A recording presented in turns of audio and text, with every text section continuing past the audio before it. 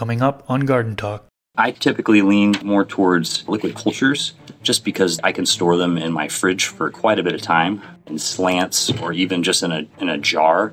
Actually, popcorn is one of my favorite go-tos just because of availability. It's very, very easy to find some organic popcorn, and you can boil that up and sterilize it. That is a really important factor. You want to make sure that you're just using enough to saturate and mix between the grains, but not actually create puddles anywhere. If you see any green, I would just ditch the jar. Don't even open it. Ditch your bag, whatever it is, as it spreads very aggressively. Don't get disheartened. You're going to see a lot of contamination, but once you actually get to the mushrooms, it makes it all worthwhile, and you get some awesome food and some nutrient-dense goodness.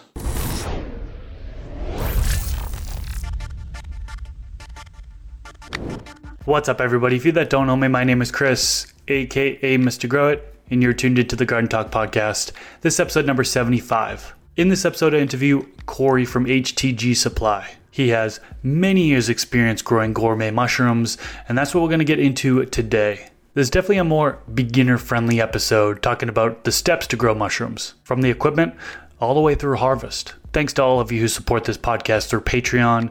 If you'd like to support, you can do so by going to patreon.com/MrGrowIt. Before we get into it, I want to acknowledge that one of my goals for this podcast is to bring zero cost for information about gardening, all plants, to the general public. That being said, I'd like to thank the sponsors of today's episode who helped make that goal possible.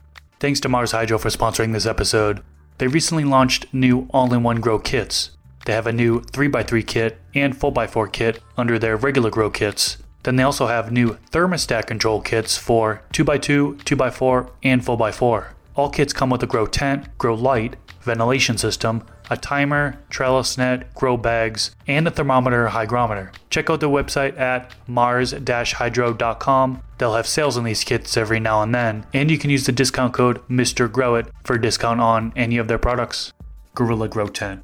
Check out their carbon filters to help get clean, contaminant-free air. The filters remove odor, pathogens, disease-causing spores, contaminants, dust, and bacteria from the air. They use a 2-inch thick layer of coconut carbon, which is the most eco-friendly and sustainable source of carbon.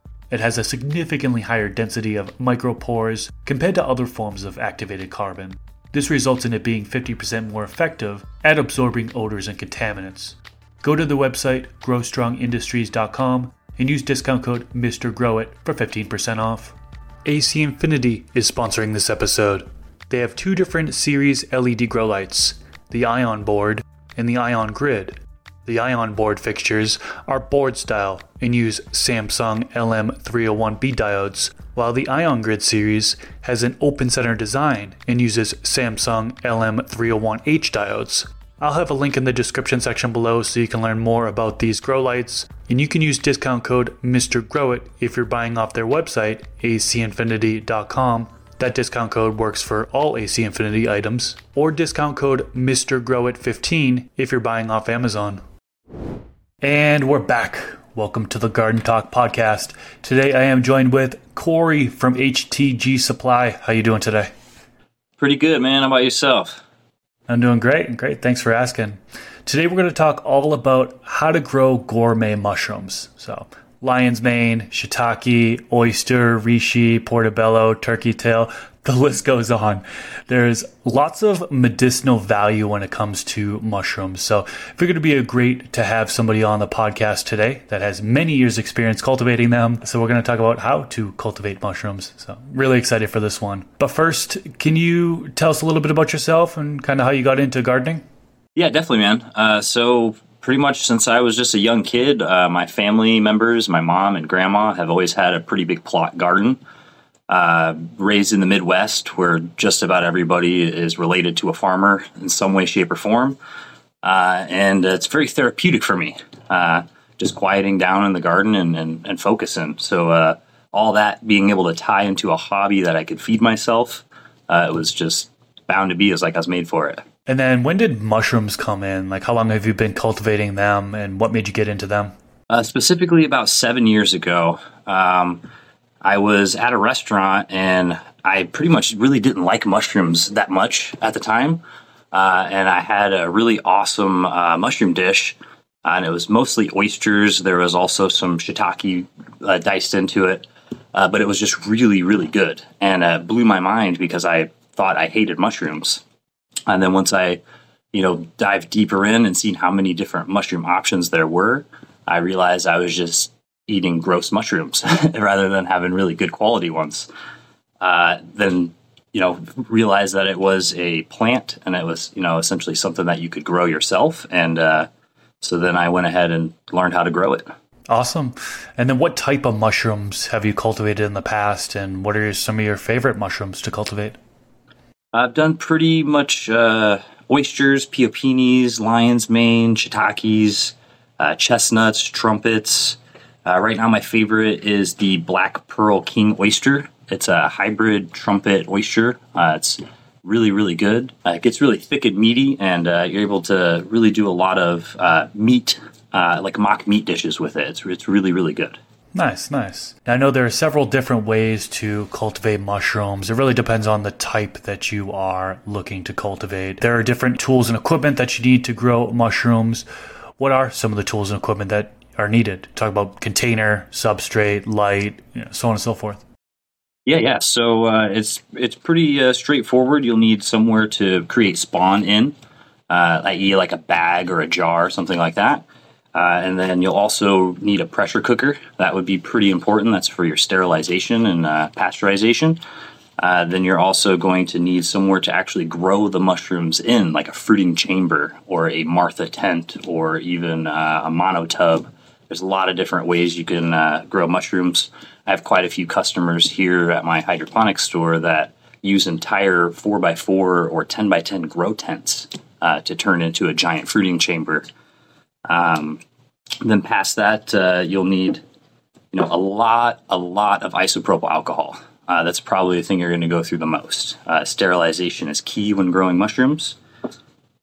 Very small LED light or a T5 fluorescent, or at a minimum, even like a small rope light. Those work out really well. And then you're going to need your substrate itself. I typically like to roll towards Master's Mix.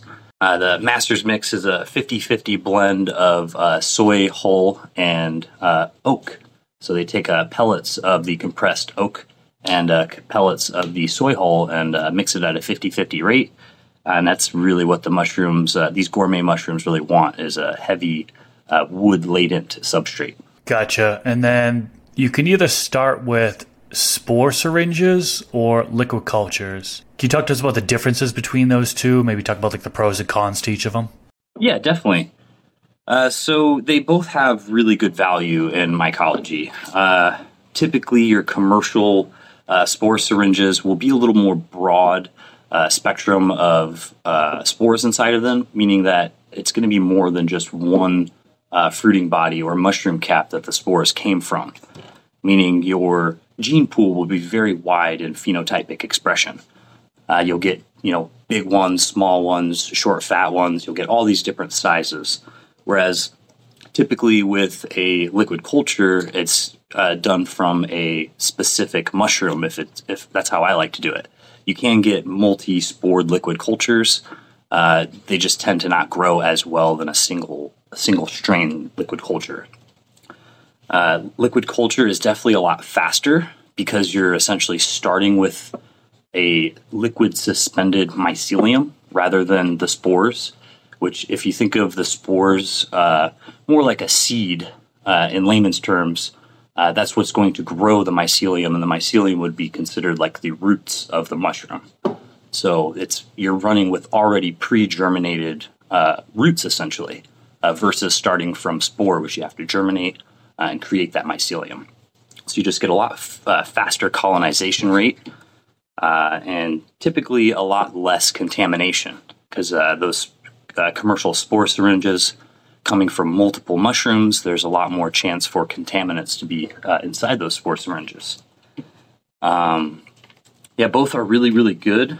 I typically lean to more towards liquid cultures just because I can store them in my fridge for quite a bit of time in slants or even just in a jar. They really, really work well for having a lot of mushroom seed on hand, so to speak, and kind of keep them in my fridge. A couple different strains in there at different times, and I can kind of rotate in and out. It's pretty cool when you have the liquid cultures, whereas the spore syringes, think of it just like spores in water.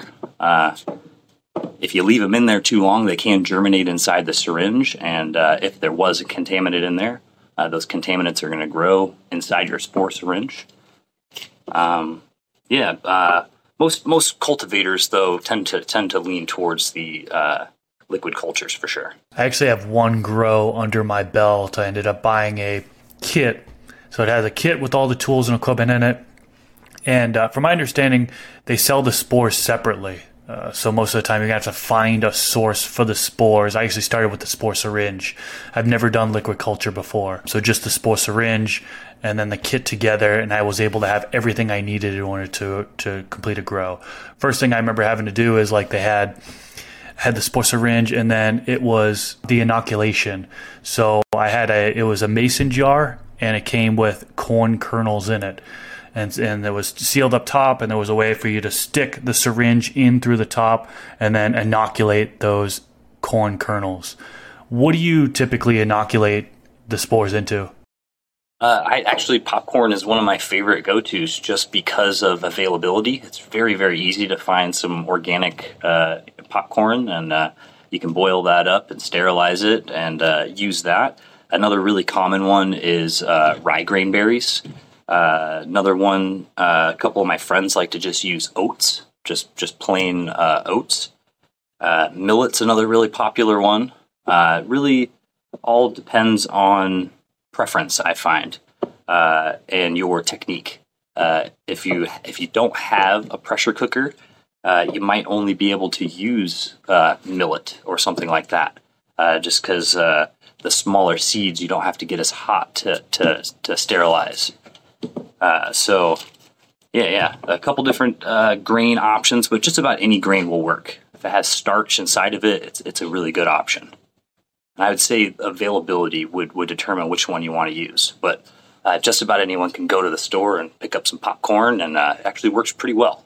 All right. And then I remember I think I put like 3 milliliters within that container size. It had to have been like a quart size mason jar that was like probably halfway full of the kernels. Put like 3 milliliters in there. Is that pretty standard for all types of mushrooms, or does it really depend on the type, the variety of mushroom for how much spores you want to put in there? So I would say it's more relative to how much spawn you have inside the container. So if you had like a 3-pound bag, of spawn, you would need anywhere from 5 to even 8 mils or cc's of that spore syringe into it. But these smaller containers, you can definitely do 1 cc, 3 cc's. But what you run into with that could be an issue where you're using too much of these spore syringe and actually put too much moisture into the jar. So that is a really important factor. You want to make sure that you're just using enough to saturate and mix between the grains, but not actually create puddles anywhere. That's good advice there. And then, like I mentioned, I don't have any experience with the liquid cultures. How would you go about like the inoculation process with the liquid cultures? Yeah, so there's a couple different ways you can do it. My go-to way is just good old Karo syrup, just like corn syrup. The unflavored is the best. Lately, I've only been able to find like vanilla flavored. Definitely try to get unflavored corn syrup, or any carbohydrate will do well. You could use molasses if you wanted. Some people will use cane sugar, coconut sugar, coconut water, but I do prefer just water and some Karo syrup. And then what you do is you'll cook that up to sterilization temperatures for about 15 minutes in your pressure cooker, about 15 psi. Then once that's been sterilized, you can then let it cool down to room temperature, and then you will inoculate your spore syringe or your liquid culture into the broth that you've made. And then ideally you'll want to put it on like a magnetic stirrer with a little stirring device inside the jar. But at a minimum, you can just hand stir it maybe once or twice a day.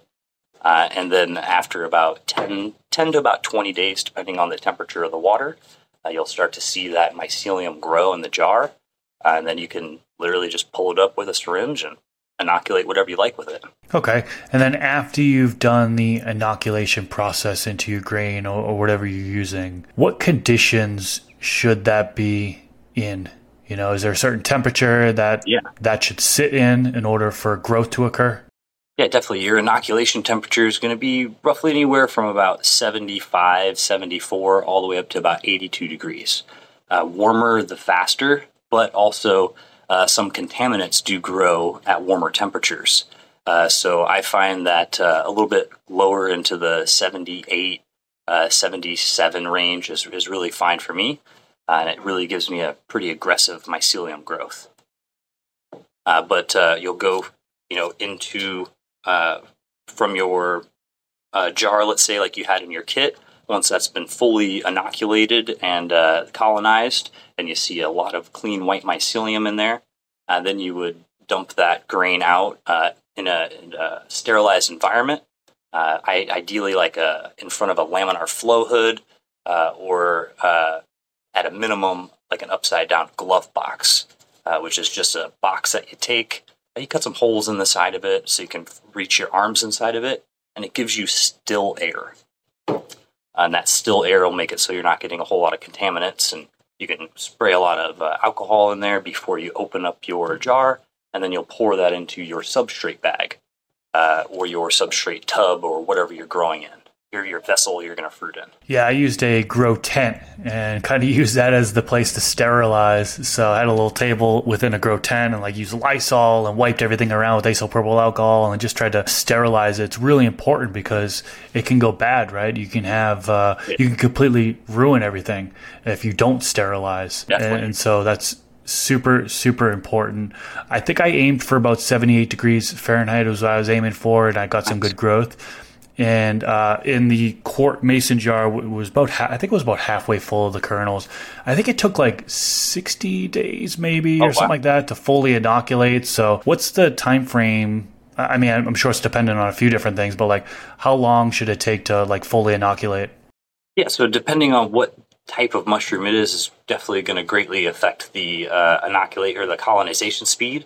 But typically, most gourmet mushrooms are going to be anywhere from about 10 to about 30 days. And all those strains are going to fall right inside of there.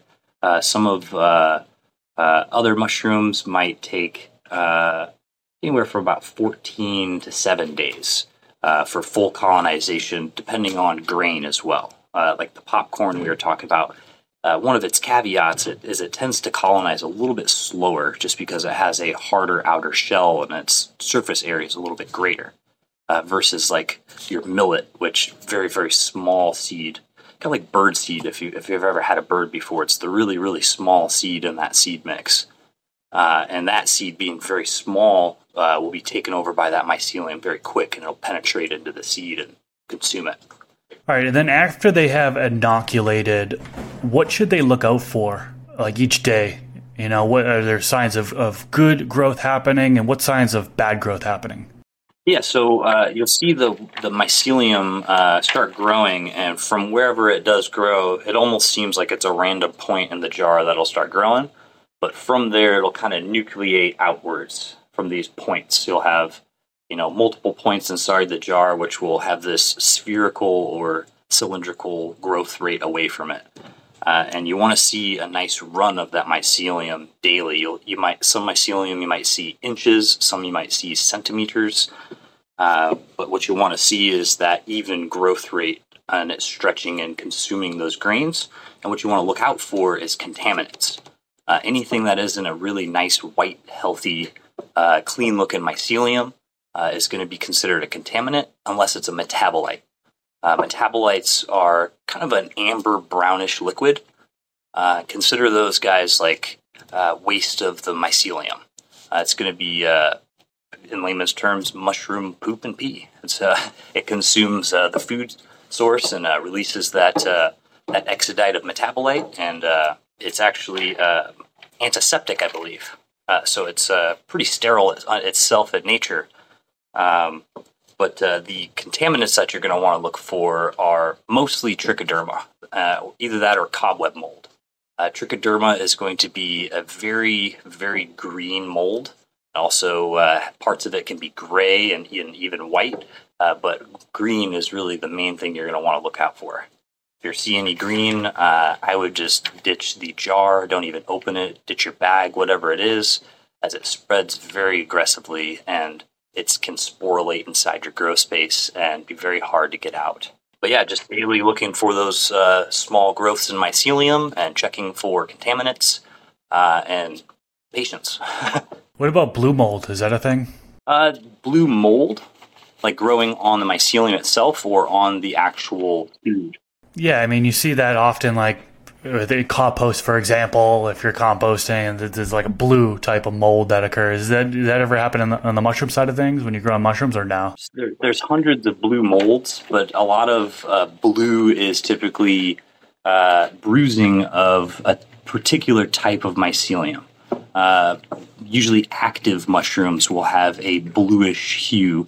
There are a lot of other mushrooms that have the same bluish bruising to it. But the most common ones are active mushrooms. There are definitely blue molds, not super common inside grains, though. You'll see more green molds, pink molds. You'll also see very, very common is bacillus or wet spot is what it's considered in the mycelium world. And that looks very, very like brown and slimy. Just looks very gross. Almost like snot and brown is growing on your grains there. And once that happens, that's another, I'd consider that, just toss it out. One thing with mushroom growing and mycology, if you're getting into it, don't be disheartened by failure or contamination. I wouldn't even consider contamination a failure. I would consider that a learning point. Most contamination can be tracked back to poor technique. And what I mean by that is like your sterilization process, or how much did you use ISO? Did you clean your tools in between transfers? Did you make sure your room was sterilized? Or even worse, was the culture you were using contaminated from the beginning? So there's going to be quite a few failures and complete loss. I've lost whole grow tents just full of gourmet mushrooms due to quite a few different things, and it just happens to everyone. So don't get disheartened. You're going to see a lot of contamination, but once you actually get to the mushrooms, it makes it all worthwhile, and you get some awesome food and some just some nutrient-dense goodness. That makes sense. So let's say the person is successful, right? And they fully inoculated their jar, or their grain is fully inoculated. They're ready to change over to the substrate. What do you use for a substrate? I particularly like to use Master's Mix for the gourmet mushrooms, which is that 50-50 blend of the oak and soy hull pellets. But a lot of saprophytic mushrooms, which are mushrooms that eat decaying waste and matter.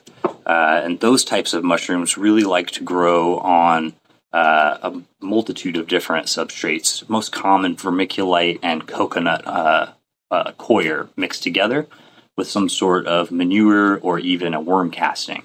But for the gourmet mushrooms, it is most common a oat or a hull of some kind with a heavy amount of wood. And there's lots of different blends, but I particularly like the Master's Mix from Mushroom Media Online. Really, really awesome stuff. I'm actually working on getting it in my store. But you can take a couple scoops to the desired amount of weight you want to have and add X amount of water, and you have all the substrate you need. Pretty cool stuff. Nice. I'll have to check out that blend. Sounds like a good one. Oh, yeah. The one that I used, I have it right here. It's a 2-pound bag, pasteurized. It was dehydrated elephant and horse manure, vermiculite, and gypsum. Does that sound like a pretty decent substrate? Is there anything that worthy of calling out there that would maybe be a pro or a con? Not necessarily. That all seems pretty all right, other than it being elephant. I'm sure that's a great, dung source. I would only consider like its availability. think it might be a little hard to get elephant poop on the regular. Unless you live by a zoo and the zoo, was willing to give it away, then definitely go for that stuff. But with any poop or manure or dung, you want to make sure that it's properly composted and aged. Because with a lot of dung and manure, if it isn't properly composted and aged, it can pass on salmonella, quite a few other foodborne illnesses. So you want to really make sure that you're getting manure from a farmer who knows what he's doing and has aged his product properly. And contaminants will come too. So good to know. Yeah, that's really good to know. Okay, so at what point do you actually transfer what you've inoculated to the substrate, and how do you do it? And feel free to break it down in details, you know what I mean? Even down to the nitty-gritty details of putting on the gloves to make sure that everything's clean and sterile and all that stuff. Okay, well, I'll start by saying I'll get the repetitive part out. Just in between every step, insert the step where you spray down all the surfaces, your hands, your tools, and everything with isopropyl alcohol. Unless you are using a alcohol flame for needle sterilization, then you do not want to be spraying alcohol because then it's flammable and that won't turn out well. But insert alcohol sprays everywhere. But you'll definitely want to glove up. Glove box if you don't have a laminar flow hood. And we'll just go with the glove box option because not everybody has a laminar flow hood. They're pretty big and pricey and bulky, but just about everyone can make a glove box. So you're going to take the top of your glove box off, and you're going to put all of your work inside of it. And then you're going to close your glove box. And by work, I mean all of your Petri dishes or spore syringes or your bags or tubs or whatever you're working on inside this clean space. Spray with alcohol. You might have forgot already. Then we're going to open our mycelium or our spawn or whatever we're using inside the sterile environment and dump it into the substrate mix. Now, your substrate mix might be in a big tub. It might be in a box. It might be in a small bag. Mix it up inside of there. You can get very large glove boxes. I think they're about 32 or so gallons, the big Rubbermaid totes they're all clear plastic. I'd recommend the largest one you can find. That way you have a very large workspace and you're not confined to this little shoebox. Sterilize. And then you're going to actually pull that mycelium out and place it into your substrate, break it up really fine and mix it thoroughly into it. And then you're going to cover your inoculated substrate from the light. And you're also going to want to seal the CO2 in. So if you have any breathing ports on the side of your monotub or a filter patch on the side of your mushroom bag, there's a certain way you can fold that patch over so it's not just dumping out all the CO2. And then the monotubs, you can just put tape on your side holes on the monotub there to trap that CO2 in. And then you're going to let it sit for about 10 to about 30 days for that substrate to fully colonize, just like our little jar did. It'll completely turn nice and white like a big old brick.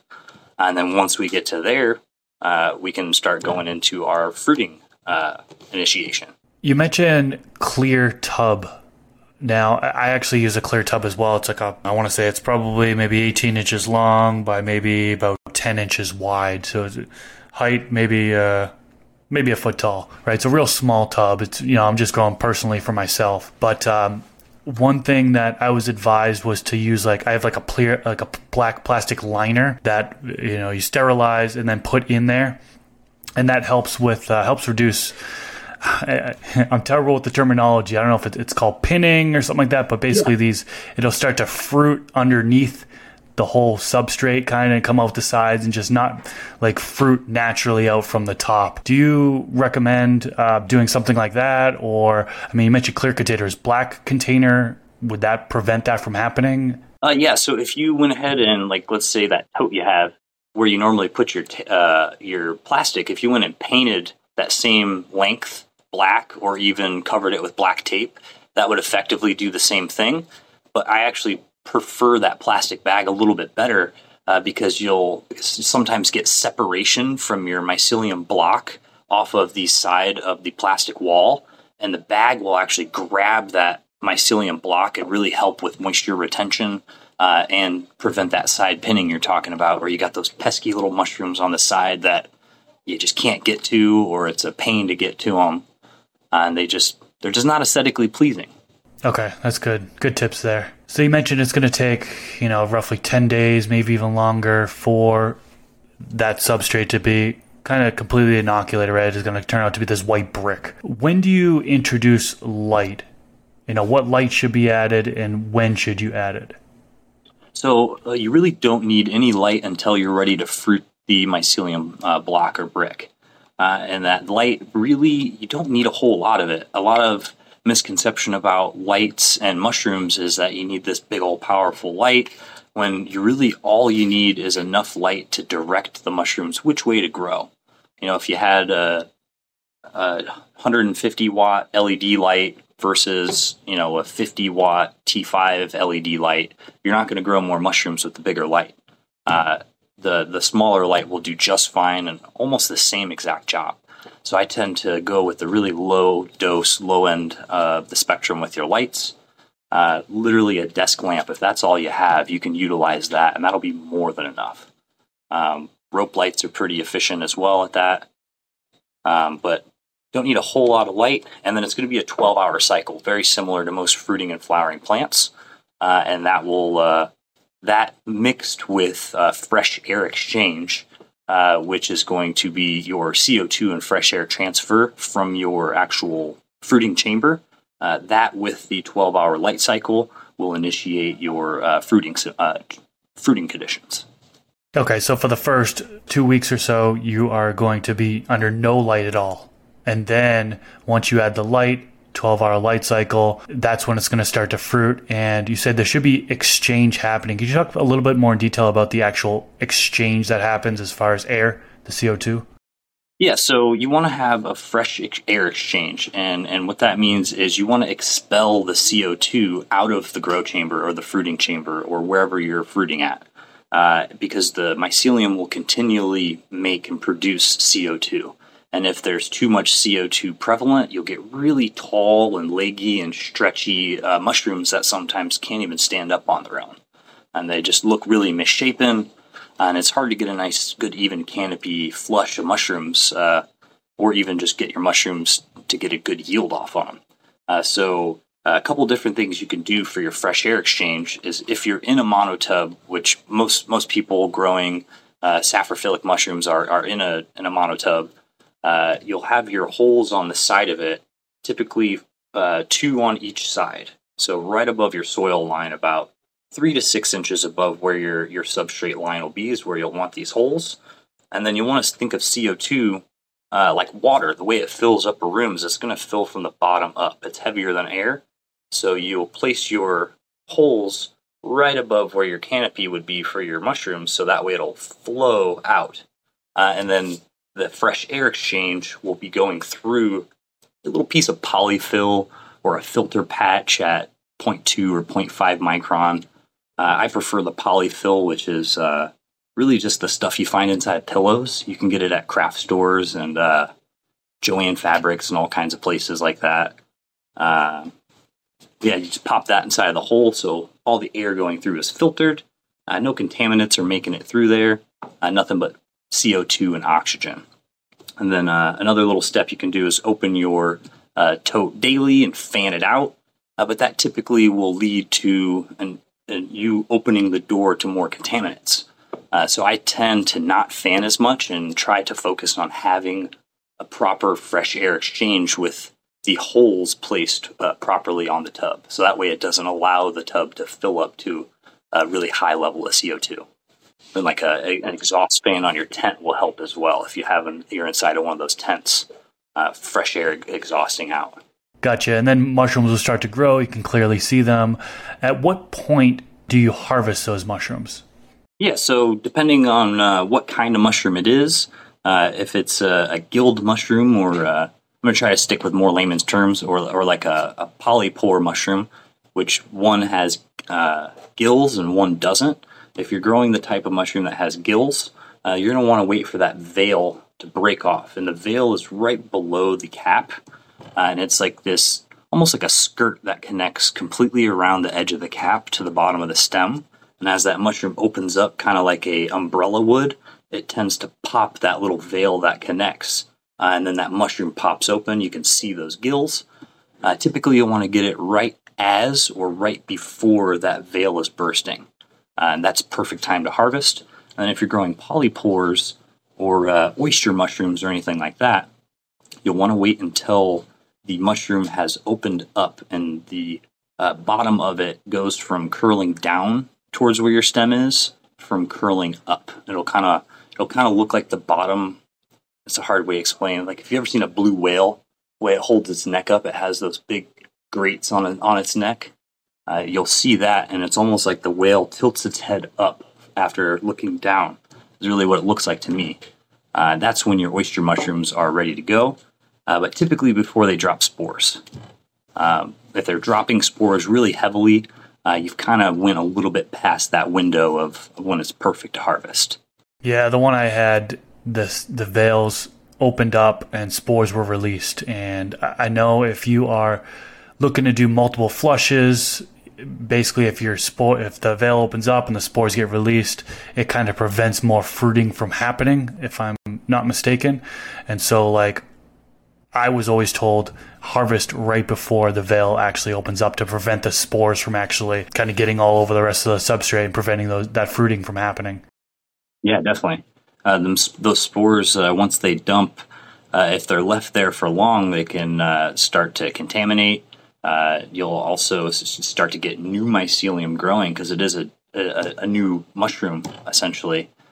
So those new mushrooms growing on top of that old mycelium, you might have a clash where definitely it would halt that fruiting and kind of shift its gear over to I'm being attacked by this outside external mushroom and switch from its fruiting, and you get some really weird stuff happening. And so when you go to actually pick the mushrooms, what's your preferred technique? I mean, are you just going down there with your hand and kind of pinching it at the bottom and twisting and pulling off? Or are you using, trimmers to kind of get in there and prune at the very bottom of the base of the mushroom? Or how do you do it? Yeah, so if I'm growing in a monotub, I prefer to actually grab that little piece of plastic you were talking about and actually pull the whole block out of the tub and place it on a big old table. And then I'll just take a pair of scissors and right above the mycelium line, just cut like you would you're trimming the grass or something.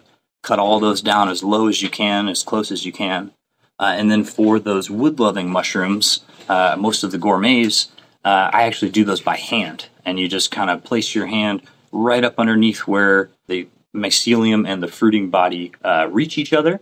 And then you're just kind of jostle it left to right. And it'll just kind of pop right off the whole mushroom. And that's how I like to do those ones. And then after you pick the mushrooms, a lot of people, what they'll do is they'll dry it. I know it depends on the variety and so on and so forth. But talk to us about like the drying process. How long does that take? Do you just lay it out on a paper towel, for example, or should you be doing something else with it? Yeah, there's a bunch of different ways you can do it. I prefer the dehydrator method. It's very quick and efficient. You'll set your dehydrator on the lowest setting. Some of them nowadays even have a mushroom setting or nuts and fruits and berries, whatever the lowest temperature is. And then that could take anywhere from a day to 2 days, depending on how big the mushroom is. Or you can also air dry them, just like you would any other herbs or plants.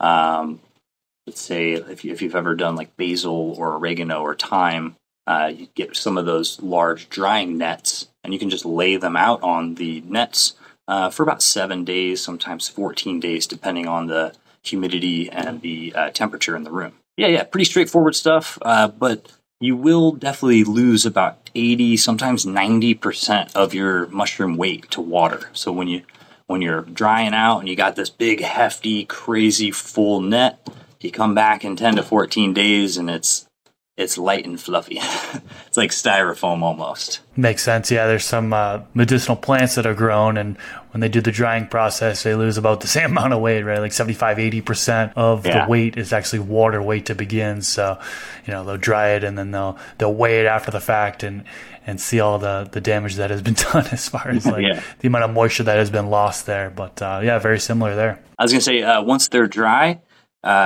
as long as they're stored in a airtight container, I would say indefinitely. They're pretty much good indefinitely as long as they're not rehydrated. You can really, really long-term store some mushrooms as long as they're properly dried and stored in an airtight container. Okay, so we're like a traditional plastic baggie, sandwich bag. You would avoid that altogether, huh?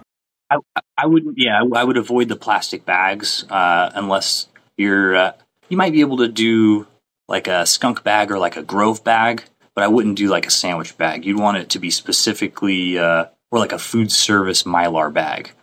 You could definitely do one of those, or like a glass or steel receptacle, like a Sea Vault or a big glass mason jar or something like that. All right, cool. So I have lots of beginners tuning into this podcast, and I'm sure there's some people that are either just starting growing mushrooms or they're about to start growing mushrooms. Taking a step back and looking at the entire process, what advice do you have for someone who's new to growing mushrooms? It might sound cliche, but have fun with it. It is a hobby at the end of the day, and hobbies should be fun. You should be having fun while you're learning this. And then I'll take it back to what I said earlier, where contaminants are mostly, in my opinion, from just a poor technique. So all that means is you might have just did something wrong, and that means you can go back and fix it and do it right the next time. So don't be disheartened from failure, and have lots of fun. And then my final one would be kind of what you did, as I'd recommend to start with a kit. If you're really on the fence about it, there's a lot of companies that sell kits, my company included, htgsupply.com. We have quite a few different little mushroom starter kits on there. They're mostly just substrate that you'd add mycelium to, like you were saying you did. But yeah, get a kit and have some fun. Sweet. I'll have to check out those kits. I'm in need of another one because I ran out of substrate and the grain. So I'll have to shop through your website next time around. Yeah, get a hold of me. We'll set you up with something. Awesome. All right. So wrapping things up, how can the listeners find you, and what do you have upcoming in the future?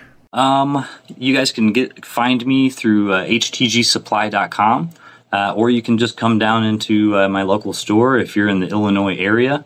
We're located at 4461 44th Street in Rock Island, Illinois. We have just about everything you could need, from gardening to mushroom cultivation.